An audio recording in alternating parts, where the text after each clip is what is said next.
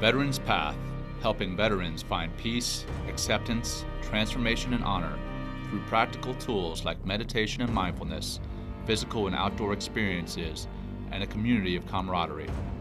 I'm John McCaskill, a Navy SEAL commander turned mindfulness teacher. Here on the Veterans Path podcast, I interview veterans, athletes, corporate leaders, and many others who found peace through the practices of meditation and mindfulness, breaking down the stigma of pursuing mental health and making it a priority, improving and saving lives. All right, good morning, good afternoon, good evening, good day. I'm John McCaskill, and my guest today is Rob Dubois. Rob is a retired U.S. Navy SEAL, a career intelligence and national security professional, and he's the founder of Impact Actual, the elite whole-person personal development firm. Through keynote presentations, executive coaching, seminars, and retreats and online training, Rob and the Impact team execute on their mission to train people to destroy self-limiting beliefs and behaviors so they can perform at maximum potential.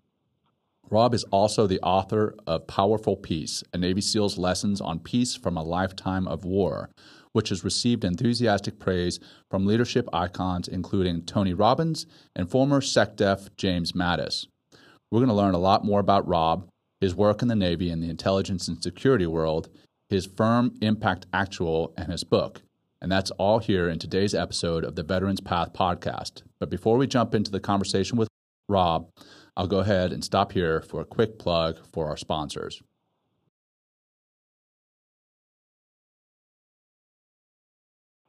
All right, welcome back. As mentioned in the intro, my guest today is retired Navy SEAL and intelligence and security professional and author, Rob Dubois. Welcome to the show, Rob.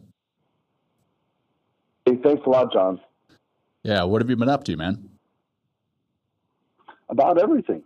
Yeah, you're a busy guy. Yeah, I am busy and blessed to be so. Yeah, that's good. When I was, we both know what team life is about, obviously, yep. And your listeners understand what team means when you're the host. So I read many years ago, I read from Ben Franklin. He said, if you would not be forgotten as soon as you are dead or rotten, then either do things worth writing or write things worth reading. And so my philosophy has been do both. Nice. Do things worth writing and also write things worth reading. Perfect. I love that, man. I've actually never heard that, so thanks for sharing that. I love it. Yeah, so before we get into any real questions, what I'm doing is I'm starting every show by letting our listeners know what we do with the nonprofit Veterans Path and why we're doing this show, the podcast. So Veterans Path, we introduce veterans to meditation and mindfulness, typically in outdoor settings, so they can rediscover a sense of peace, acceptance, transformation, and honor. And that's where the word path in our name comes from: peace, acceptance, transformation, and honor. And the point of this podcast is to make people more aware of what we do to increase support of and attendance at our retreats while simultaneously reducing the stigma around seeking mental health support. Listeners can directly support Veterans Path by clicking on the support button on the podcast or by visiting veteranspath.org/donate. All right, that all said, we'll go ahead and get into our questions. In the intro, which you heard, I covered a little bit about your professional career, which we'll get into a little bit more here in a bit. But for our listeners, what else can you tell us about Rob Dubois that's not in your bio? Right on. So when you were talking in the intro, like we talked about in preparation for this conversation, we discussed our commonality on mindfulness mindset, on meditation. And I wanted to speak to those things because that's really a big part of my life. And really, as I mentioned earlier, we can develop empathy, which is your whole point. We can develop empathy. We can get more aware of the needs of others. And I believe that if we are aware of the needs of others, then we are more happier. We're more able to give, which is our primary focus in life. Tony Robbins says the secret to living is giving. Absolutely. I sincerely believe that. If you ain't given, life is poor. Yep.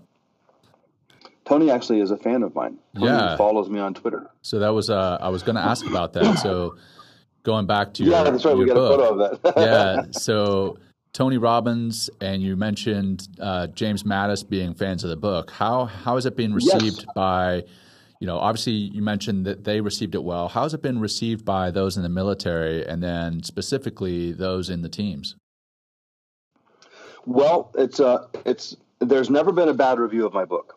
I Nice. think the only thing that people wouldn't like about it is if they don't want to be open to the idea that, again, the secret to living is giving, that we have this responsibility to others. We're made more rich by giving more away, paradoxically. By giving of ourselves, we bless the world, and by blessing the world, we become happier and healthier and even wealthier. I mentioned earlier a situation in which I did a big risk management testimonial for Right. a big lawsuit and earned a lot of money, and that goes back to the don't be a dick thing. I didn't set out to make a lot of money. I didn't call anybody and say, hey, will you give me a lot of money? But a lot of people do. A lot of people live their life looking for a lot of money. And, excuse me, this came to me because I'm not a dick. Now, I have been on many occasions in, isolated cases, but not in a general way. I'm not that guy that, good morning, what's good about it? Yeah, right. Even using negative terms to describe positive things, like, how do you like the soup? It's not bad. Oh, yeah. Wait. Let's backpedal there, dude. Let's rewind that. Do you like it? Yes. So why don't you say you like it? I did. It's not bad. No. Think about that. It's not bad means there's bad, and there's this thing that's not bad, which doesn't mean good. Yeah, I it's try neutral. to help people see what they're saying. Not bad is not even. It's nowhere near good. Not bad is I've got to move a cat again. Not bad is like just tolerable. That's what we live in this reduced mindset. We live in this reduced space of not being overly enthusiastic. And I'm not Pollyanna. I'm not about, hey, let's go people please. Let's go be people pleasy. Not at all. I've done it. I'm a recovering alcoholic with almost 30 years of not killing myself with booze Nice. and drugs. And I understand that my life is so much better if I stay clean and focus on, again, the self, healing the self, growing the self, being a better person. But being a better person automatically brings a lot better for a lot of others. So the book is something that people have praised up and down. In fact, I've got a quote from Jim Mattis. He emailed me about it. Nice. This was after he was CENTCOM and before he was commander of Central Command. I don't want to talk over people who don't live in that same world we do, but he owned and guided and led all the forces in the Middle East, and then he retired from the Marine Corps. And he thought he was going to go walk in the back 40. And he mentioned that to me in an email. He said, your book is more humane and compelling than any I've read in a long time. Wow. And I'm going to keep it in my ruck while I walk the backcountry. That's awesome. We corresponded. Yeah, so it wasn't in the book for promotion, but it's in our materials since then. Sure. Because I asked him, hey, could you mind if we share your experience on that? You share your observation. He said, no, please do. I want to help you promote this thing, move it forward. Then a little later, he picked up SecDef. but he is a warrior among warriors. This is the guy that he famously said, I come to you with tears in my eyes. I come to you with peace in my heart, but I beg you with with tears in my eyes. Don't F with me or I will kill you. And that was, this very experienced, very dangerous Marine commander of Marines who is saying, we focus on peace, we focus on stability, security, we focus on making the environment healthy and happy for our little kids and old ladies, life for people. But we have this combat power, which we will unleash like the devil dogs of war. And that's where I come from myself. It's a balance. My earlier work was all about smart power, hard power and soft power. Joe Nye from Harvard talked about how we can, basically get more flies with honey than with vinegar. Right. Yep. And it's true. We work better with international relations. We work better in interpersonal relations if we just focus on being willing to use hard power if we need to compel somebody to do something. But more importantly, to focus on how can we work well with others without being a dick, without forcing things. And so the powerful piece was received by Mattis and through his eyes, his lens, and it just talks about my experiences. It's 48 chapters, each of which has a subtitle that is based on a human experience, like pride or humility, understanding others, empathy. And I use my own experiences. I talk about others' experiences that I've worked with. I know a guy, big Marine. Speaking of Marines, a force recon guy, and Sean, actually a bodybuilder. So you just know this guy's dangerous when you see him walking down the street. He's not just bodybuilder, but he's a force recon Marine, like a SEAL for the Marines.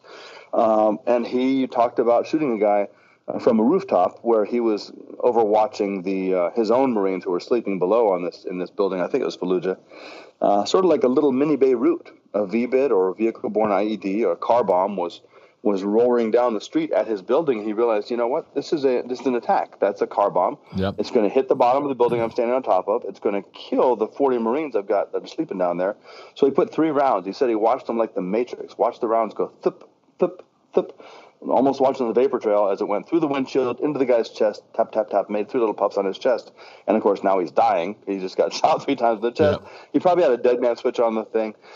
On a dead man switch, for those who aren't aware, is like you might have a little string or something tied to the initiator for the explosion, the explosive device, and if your hand comes off the wheel or whatever the trigger is, the detonation occurs at that moment. So the detonation did occur thanks to the dead man, which he actually created by making a dead man, and it blew up, I don't know, 40 meters away, 30 meters away, and not in the building. Yeah. Where it was going to kill so many Marines. He he saved a lot of lives that day.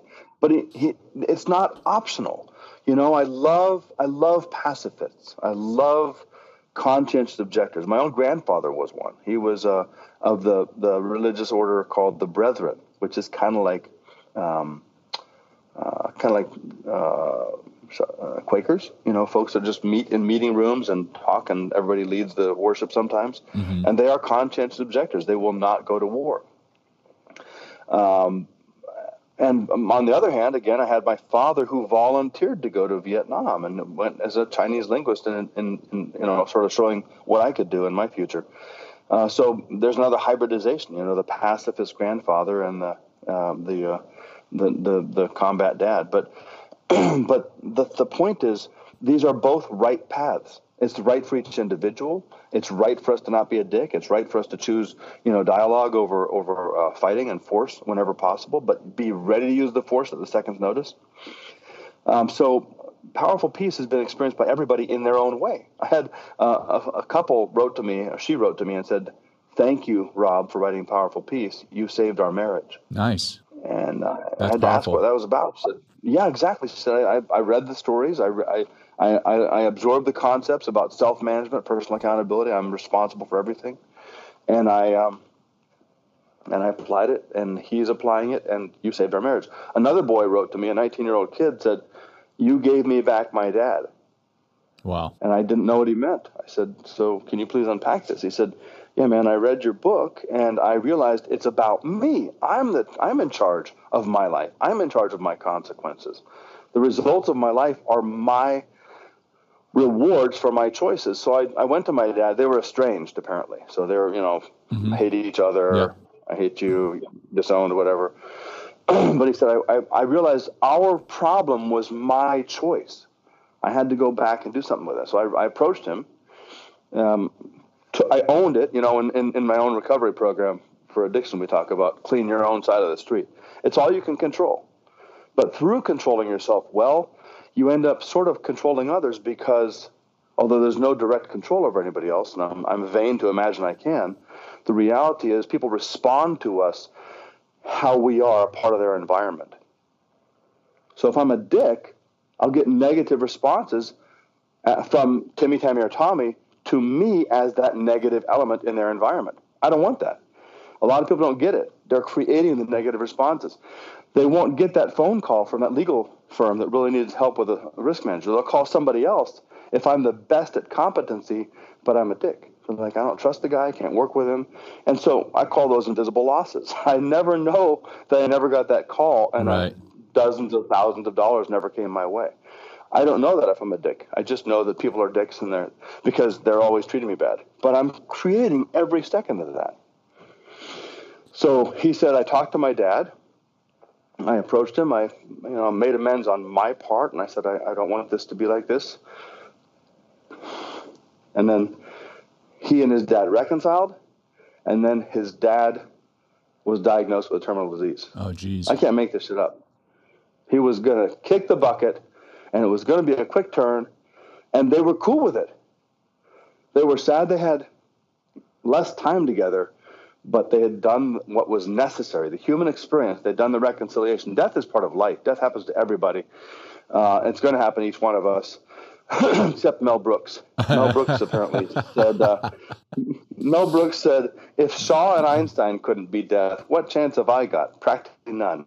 So I like his optimism. Practically none. So Powerful Peace was experienced by the warfighter of warfighters, Jim Mattis, by the couple, the wife and the husband, by this young man and his dad before he died. And back to your specific question about the military and the teams, a teammate of mine, friend of mine, and he dealt with nightmares. He dealt with everything we talk about. The public knows only a tiny sliver of what PTS is all about, post-traumatic stress from combat. And again, PTS, it's not a combat thing. PTS is a human thing. It gets so confused in the public sphere because our media is so superficial. It's two-dimensional. They talk about PTSD and, oh, poor PTSD veterans. Well, rape victims have PTSD. I have PTSD from the stuff I can't remember as a kid. And we also happen to have PTS, post-traumatic stress, from some combat experiences in some people's lives. And he dealt with that. And he took the cocktail that the VA throws at you or the medical system throws at you. Take these 75 pills every day and you'll be right as rain. But you don't. You become a zombie. And that's another thing that's in the dialogue these days is that, we need to deal with our veterans and our post-trauma, people that are dealing with that specifically much better. But he said, your book made sense. Your book is a therapeutic aid. Your book gave me context for combat. Wow. And that's what I've been offering it to other people for. And they read it and like, okay, now I get it. They're not just ragheads. See, the thing is, the human being, the big old tough burly tattooed biceps guy in the military, the U.S. military, if he thinks that Arabs are ragheads, he is cutting off his source of understanding. He's a human. That other person's a human. Would I kill a human? Absolutely. If it's right, like I said earlier, violence is an extension of what's right if we have to use it. If the guy's going to pop a button on it, if he's driving a truck towards Sean's building, you got to shoot him in the chest or the face. You got to stop that guy. If bin Laden's going to kill a few thousand or a thousand more people, you got to stop him, whatever it takes to kill the person or stop the person. So I practice violence. We talked about the dojo. We talked about martial arts. I practice violence, and I talk about it in front of Powerful Peace. I say, I'm not afraid of violence. I'm not averse to violence. I love violence. I love the capacity for violence, but not using violence against innocent human beings. Mm-hmm. Somebody's got to be ready.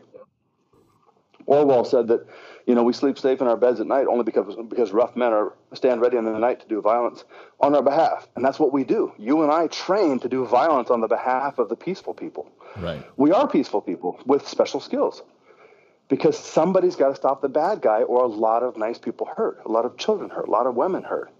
So we prepare ourselves and then we reserve that power so that we're not creating more problems. So Powerful Peace is something literally for everybody. It's a human experience, not about there I was killing bin Laden, not about my combat this, combat that. It's about, as a combatant, I went to 36 countries and experienced a lot of people and talked about a lot of it. Like I mentioned, some of the stories were from other essays I had written, and that includes things like a column I wrote for a couple of years from Afghanistan and Iraq called For Goodness Sake. It was for a local magazine back in Virginia, and it was unpacking the idea that there are some really cool people over here. Nice. Really, really cool people. Talking about the men, the women, the children, the old folks, saying, this is my experience as a guy on the ground who's ready to shoot a bad guy in the face. Mm-hmm. Never mistake the people say, don't mistake my kindness for weakness. Yeah. I don't say that at all because that's another psychological thing. People they're fearful about being nice, but we shouldn't. You don't have to be fearful about being nice. Be nice. Be kind. Be kind until it exhausts you. Be kind because that's how people respond. Again, you're making your own environment better, and you're not, building up bad karma or just, that consciousness isn't nagging at you in the back of your mind because you're a dick to people. We should be good to others, always. Absolutely. And sometimes you have to be very forceful with others, including parenting, whether it's a spanking thing or taking the iPhone, whatever it is, there's hard power in every part of life. And by respecting each other and being completely honest about who we are, we make the whole system work better. I'm only a piece of the system, and I want the system to work better because my children are growing up and getting ready to have their own children. I've already got one grandbaby. These are humans that as long as this species exists, the better we are to each other and the better we are to ourselves. Self-love, self-respect, self-esteem. As long as we acknowledge who we are and what's good about us individually and call ourselves on our bad stuff, then we will make a massive difference in the world. And that's what impact is all about. Nice. You talk about taking care of yourself, and before the show started, we talked about your personal meditation practice. Can you talk to that a little bit and the benefits that you've seen from practicing? Yes. As a matter of fact, that's something I really did want to unpack here. You did talk in the front of the show about mindfulness. And that's a huge thing for me. And mindset. In Impact Actual, the concept is the high impact mindset. And that is one, like much of what I've been talking about here, is saying, I'm responsible. I hold myself accountable. If I do wrong to somebody, I got to clean that up. I'm not going to save face. I want to make it right. So our high impact mindset leads to, improved relations with other people, which leads to more opportunities, which leads to more opportunities for me to grow, which leads to me being able to make a difference in more people's lives. It's a pretty good spiral. Sure. It's like the virtuous cycle instead of the vicious cycle, which is where you be a dick and somebody treats you badly and you get mad and you become a big dickier. You see, it's like there's two ways to go, up or down. So meditation is an essential part of my own self-care, and I think it's an essential part of a lot of people's lives. They just don't know they need it. Like, sailors at sea didn't know they needed vitamin C or they'd get scurvy. Well, that's, not all sailors forever, but at other points, people, they discovered that they would get scurvy if they didn't have vitamin C. Had to figure out what it was. Same thing here. People who don't have meditation, quiet reflection in some form are starving. It's a nourishment. So I started meditation back in 1987. Wow. 33 or 4 years ago in a dojo. When I first got into martial arts was Shotokan Karate, or as the elitists would say, karate, which I don't say. It sounds pretentious and like an asshole. So I was in Shotokan Karate, and I loved it. Hard strikes, hard kicks and stuff. And I was introduced to meditation, kneeling, seiza. Seiza is the kneeling position in Japanese tradition. It's kneeling on the floor and closing the eyes and resting the hands and just disappearing, letting the self quiet down. I learned a lot of stuff over the 30 plus years in between. Was a practicing Zen Buddhist for a few years, and that taught me a lot more ideas about it. Like for meditation, you've probably heard this and your organization has heard this, but I would definitely like to unpack this very quickly for the listener who's eager to learn more about meditation, but doesn't know this idea. They called it chattering monkeys. And said, the Buddhist says you're trying to quiet your mind. You want to get that rest. You want to get that restoration that happens in that space of silence, of emptiness. But as soon as you quiet down, you find your mind gets more loud. Like, oh crap! That bill I got to pay. Oh crap! I forgot to call Timmy. Oh crap! Right. I blank. Fill in the blanks. Oh crap! Well, those are 2 points I want to make on that. One is that is exactly why we have to meditate and do quiet reflection and introspection. Because listen to me, Mr. or Ms. Meditator in the making. The fact that all those things pop up in your mind when you take a moment of quiet is proof positive that you need to have those moments of quiet, because those are the things you can't hear when you're in your noisy life. Right. Those are critical things. Calling Timmy and paying that bill are critical things in your regular, mundane, normal, noisy life, but you can't hear it because it's too damn noisy. So this is essentially why we must quiet down. is let those things bubble through. Another reason for the bubble ups of those things, which I was taught, or the chattering monkeys, Sure. Chattering monkeys in your mind. Another reason is because we try to fight it. Oh, don't be quiet, because if I'm quiet, I'll hear things I don't want to hear about myself, from myself. Mm-hmm. That's where you get into acceptance. I accept all the good things and the bad things, and good and bad even are just judgments I put on things. But I things I've attached, value I've attached to certain things. I don't like that I'm balding. I don't like that I'm below 6 feet tall. That pisses me off, or used to. Because my dad's 6'4". I was like, I'm definitely going to get 6'4" at least. But I got cheated. So I'm like sitting there whining for the first 20 years of my life. Well, for the first 10 years of my adulthood. Once I topped out at 5'10" and a half or whatever it is. I was like, this is a ripoff. I want more. But what does that do for me? What is that what does even 1 second of dissatisfaction at my height have to do with my quality of life? It only detracts from my quality of life. So the acceptance is stuff that a lot of people avoid the quietness for. I was one of them. Remember, I was a two-fisted drinker back in the day, did every crime I can imagine, and many of which I don't remember because I was a blackout drinker. Mm-hmm. I was in and out of jails. I had to get sobered up to keep my job. I almost got kicked out of the Navy because of a final drinking episode before I got sober. So I was drowning out the pain. I was doing all this noise, all this activity to avoid something I didn't want to hear in myself, or a whole bunch of things, not to be all melodramatic here. Something inside of me, I didn't want to hear it. Didn't want to examine myself, didn't want to face myself in the mirror quietly and in private. But I do now, and I'm thrilled to do it. I love to be alone. In fact, my girlfriend is bummed I love to be alone so much. So we got to work it out, right? Because each person is uniquely made. So we are. I'm Mr. Solitude. Like I want a fortress of solitude, like Superman. And many people want to be around other people, and that's healthy and natural. But there's a too much desire to be close to people, and that's not healthy and natural. Mm-hmm. Well, it's natural, but it's not healthy. Yeah. To want to be around people all the time, to be afraid to be alone, something is wrong. And it's an opportunity for the person to examine and say, listen, why am I experiencing this? Why do I want to be around? Why do I want to be at the party all the time? What's wrong with being alone for a couple hours? And here, I'm not talking about like a trauma victim who's terrified of being alone in the house because that's where she was assaulted. I'm not saying that. I mean, generally, general psychology, general sitting and being. What are you trying to drown out? What are you not hearing? And so that's what our meditation creates, is this space in which our truth can come bubbling up.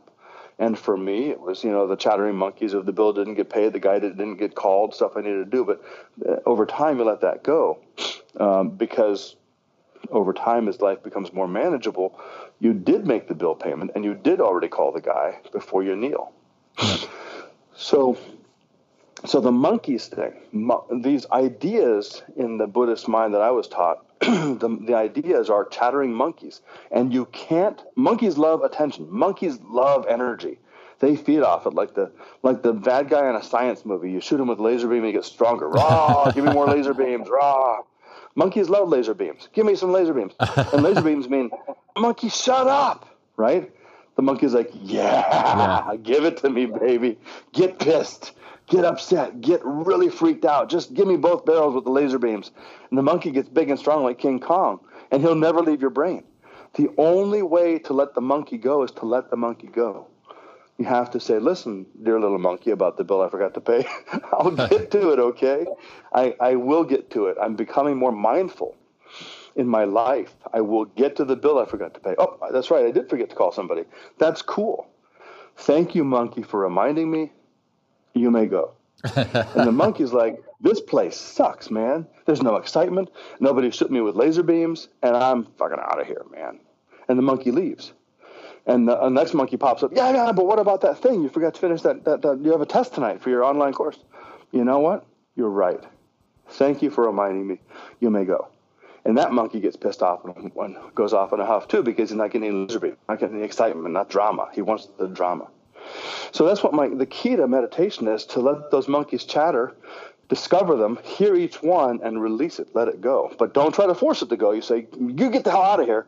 The monkey's like, oh, and now it's on like Donkey Kong. Right. Let's do this. I want to keep you distracted from your space. I want to keep you distracted from your peace.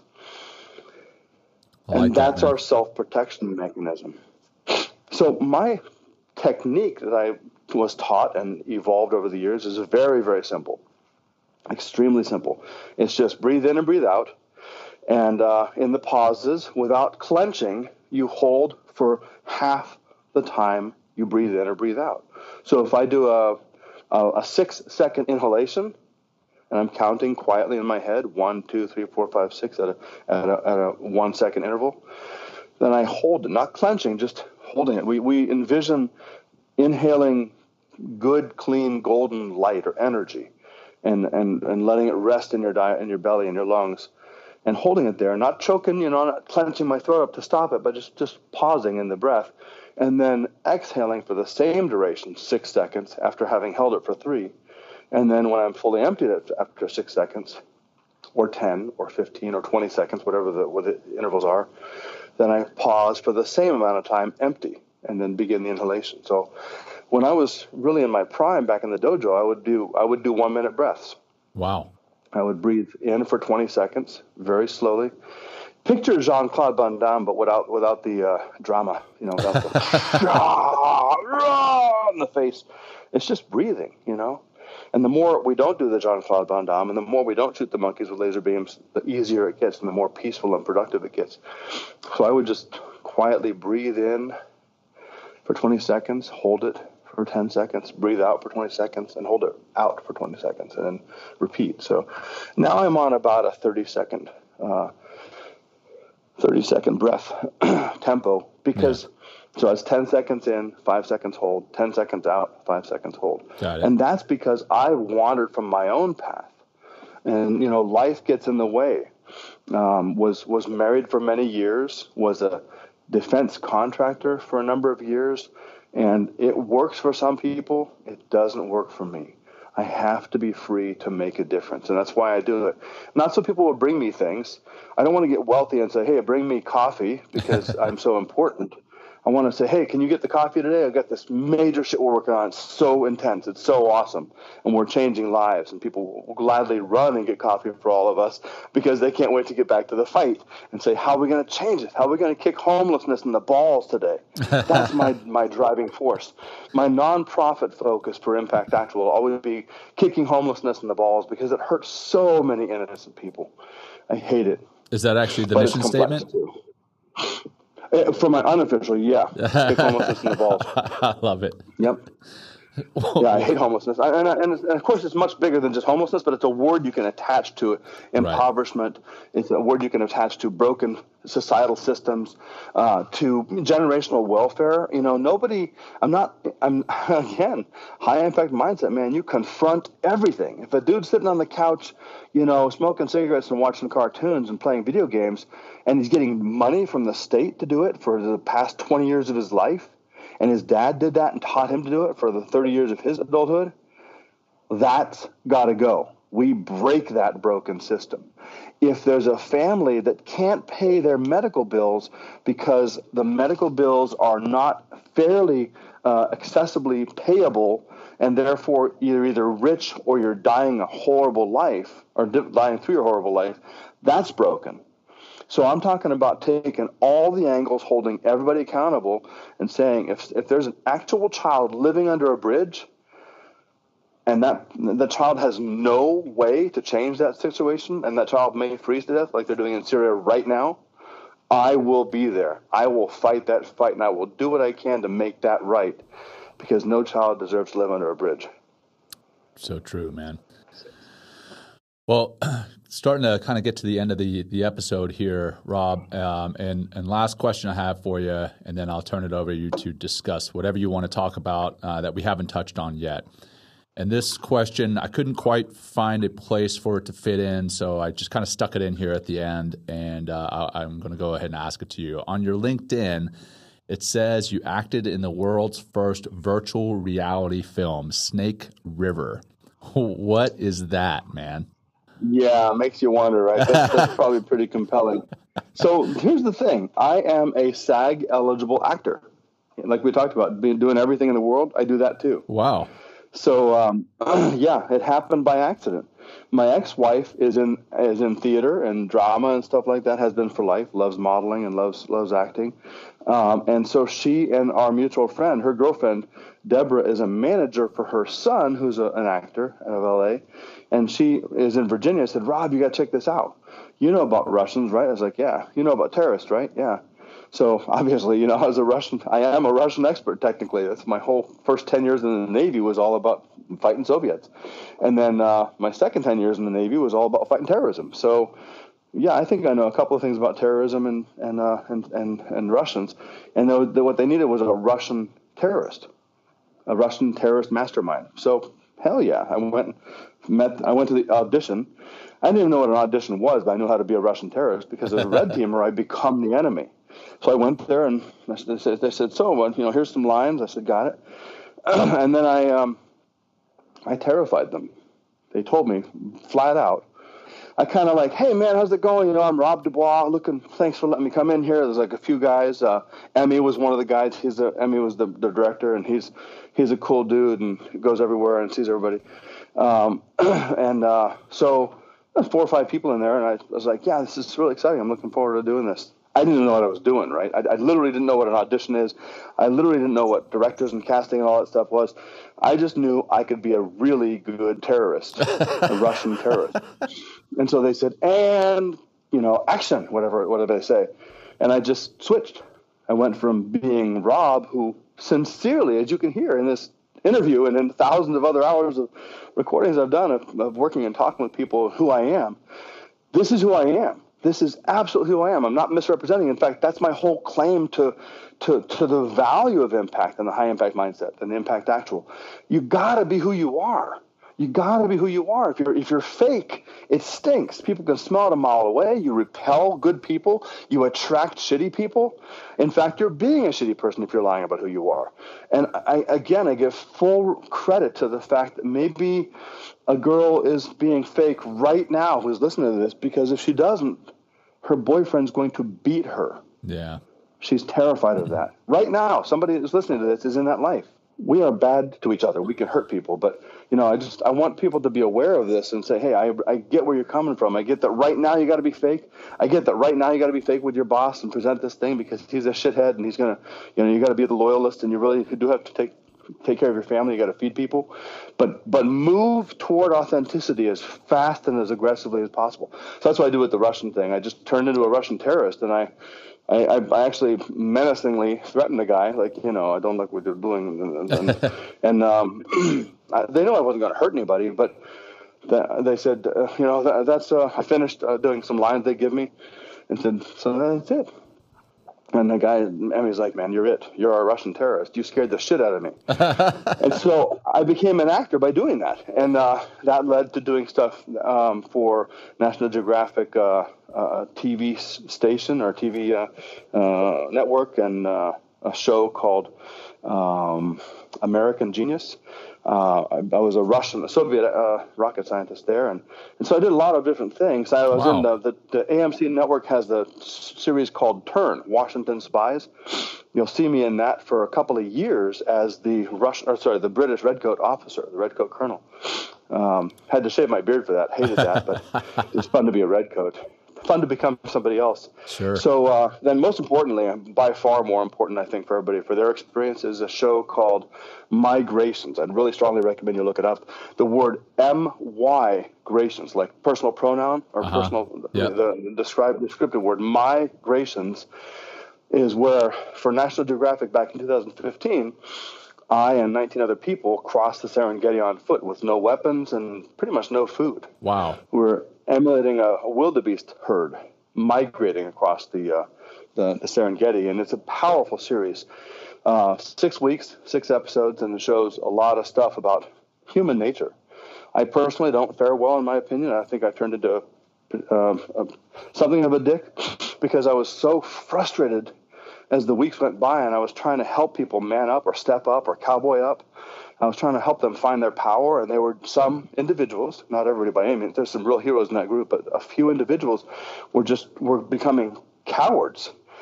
And I said, dude, if you become a coward, you're going to collapse. You're going to fail. You're going to run away from this whole thing. You're not going to experience the magnificence of what we're experiencing here, walking across literally unwalked territory, because the Serengeti for 70 years has been off limits to human beings. Even the Bushmen can't go there.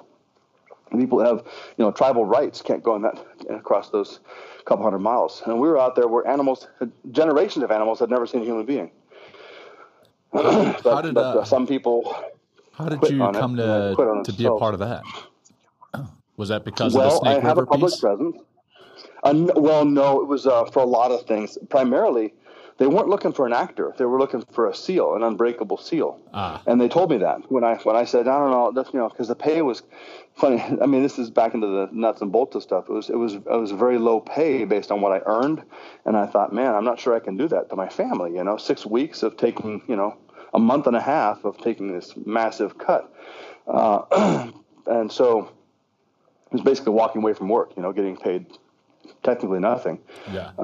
And so they said, no, please, we need you. And the director, the casting guy that was in charge of it, he got right in my face and he got real honest. He said, listen, dude, I need you because we need one person in this. There was like different athletes and survival experts and animal experts.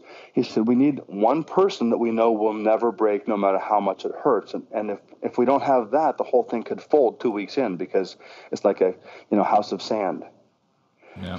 So they understood that. It wasn't for my acting ability. I had some public presence. I've been doing keynote speeches. I love talking. I love speaking from stages because I can reach 1,000 people, 3,000 people at one time and talk about the concepts and break open their minds, unpack it for them. Nice. There you go, man. Well, awesome. If people wanted to reach out to you for, a keynote speech or just to get a hold of you and find out more about you than what we've covered on the show, how would they go about getting a hold of you? Super easy to reach me. Just Rob Dubois, ROBDUBOIS. Looks like Du Bois, but I don't say Du Bois. Yeah. But Rob Dubois, ROBDUBOIS, or even easy. That's all my social handles, Twitter, Facebook, and so on. I'm easy to find anywhere. I'm all over YouTube and talks and interviews and stuff. But the easiest way to get me is directly at my email, which is our company is called Impact Actual. Our website is logically impactactual.com, and my identity there is rob@impactactual.com. And I'd love to hear from anybody that wants, for any reason, if it's commercial, like you want me to come and talk for your group or come and intervene or do coaching for your, do a retreat, dedicated seminar for your executive staff or whatever, or all the way over to just, hey, this is what matters to me. Because when I hear people giving me feedback on what their experience is in life, and if something, I'm saying this to the audience, if something you heard today really resounded with you, let me know, because that's how my value becomes greater in the planet. And it's not about money. Life isn't about money. It's about moments. Money is a facilitator. Money helps life happen, the moments of life, but it's not. It should never be the end goal. It's like that's like dead. You might as well be dead. Right. If you're living to get more money, Christ, dude, just walk away from it. Just go live somewhere under a rock, because the money will never create happiness. Right. It sounds cliche, but the reality is only giving to people adds value. I give so much of my time, energy, ideas, my concepts, and my money, because holding money is useless. But sharing with other people of whatever you have is priceless. True. Well, Rob, this has been great, man. Thanks so much for coming on the show. So many of your messages, I really appreciate it. Yeah, man, it's been a pleasure. Like I said, so many of your messages are so important for people to hear, and I think the piece with your books and sharing that culture, is different in different locations of the world, and being different doesn't mean being wrong. I think that's huge. Right. Something that we can learn from our youngest age. Sharing that message about culture and the diversity that we are all living in, and how important it is to appreciate that diversity amongst us. It's huge. So thanks so much for coming on the show and sharing that message. And I sincerely appreciate your time and your message, brother. Thank you so much. It's a real privilege to come aboard. Hey, for our listeners, thanks for listening to our show. Please check out Veterans Path online at veteranspath.org, and we too are on social media. Follow us on Facebook, Instagram, LinkedIn, Twitter, and YouTube. And if you're enjoying the podcast, please hit the subscribe button and share it with your friends and families, and maybe give us a review. And remember, listeners, you can directly support Veterans Path by clicking on the support button on the podcast or by visiting veteranspath.org/donate. Thank you all, and have a blessed day. We hope you've enjoyed today's episode of Veterans Path Podcast. Please follow us on social media and think about sharing your story with us there and potentially on the show. Together, we can make mental health a priority, improving and saving lives.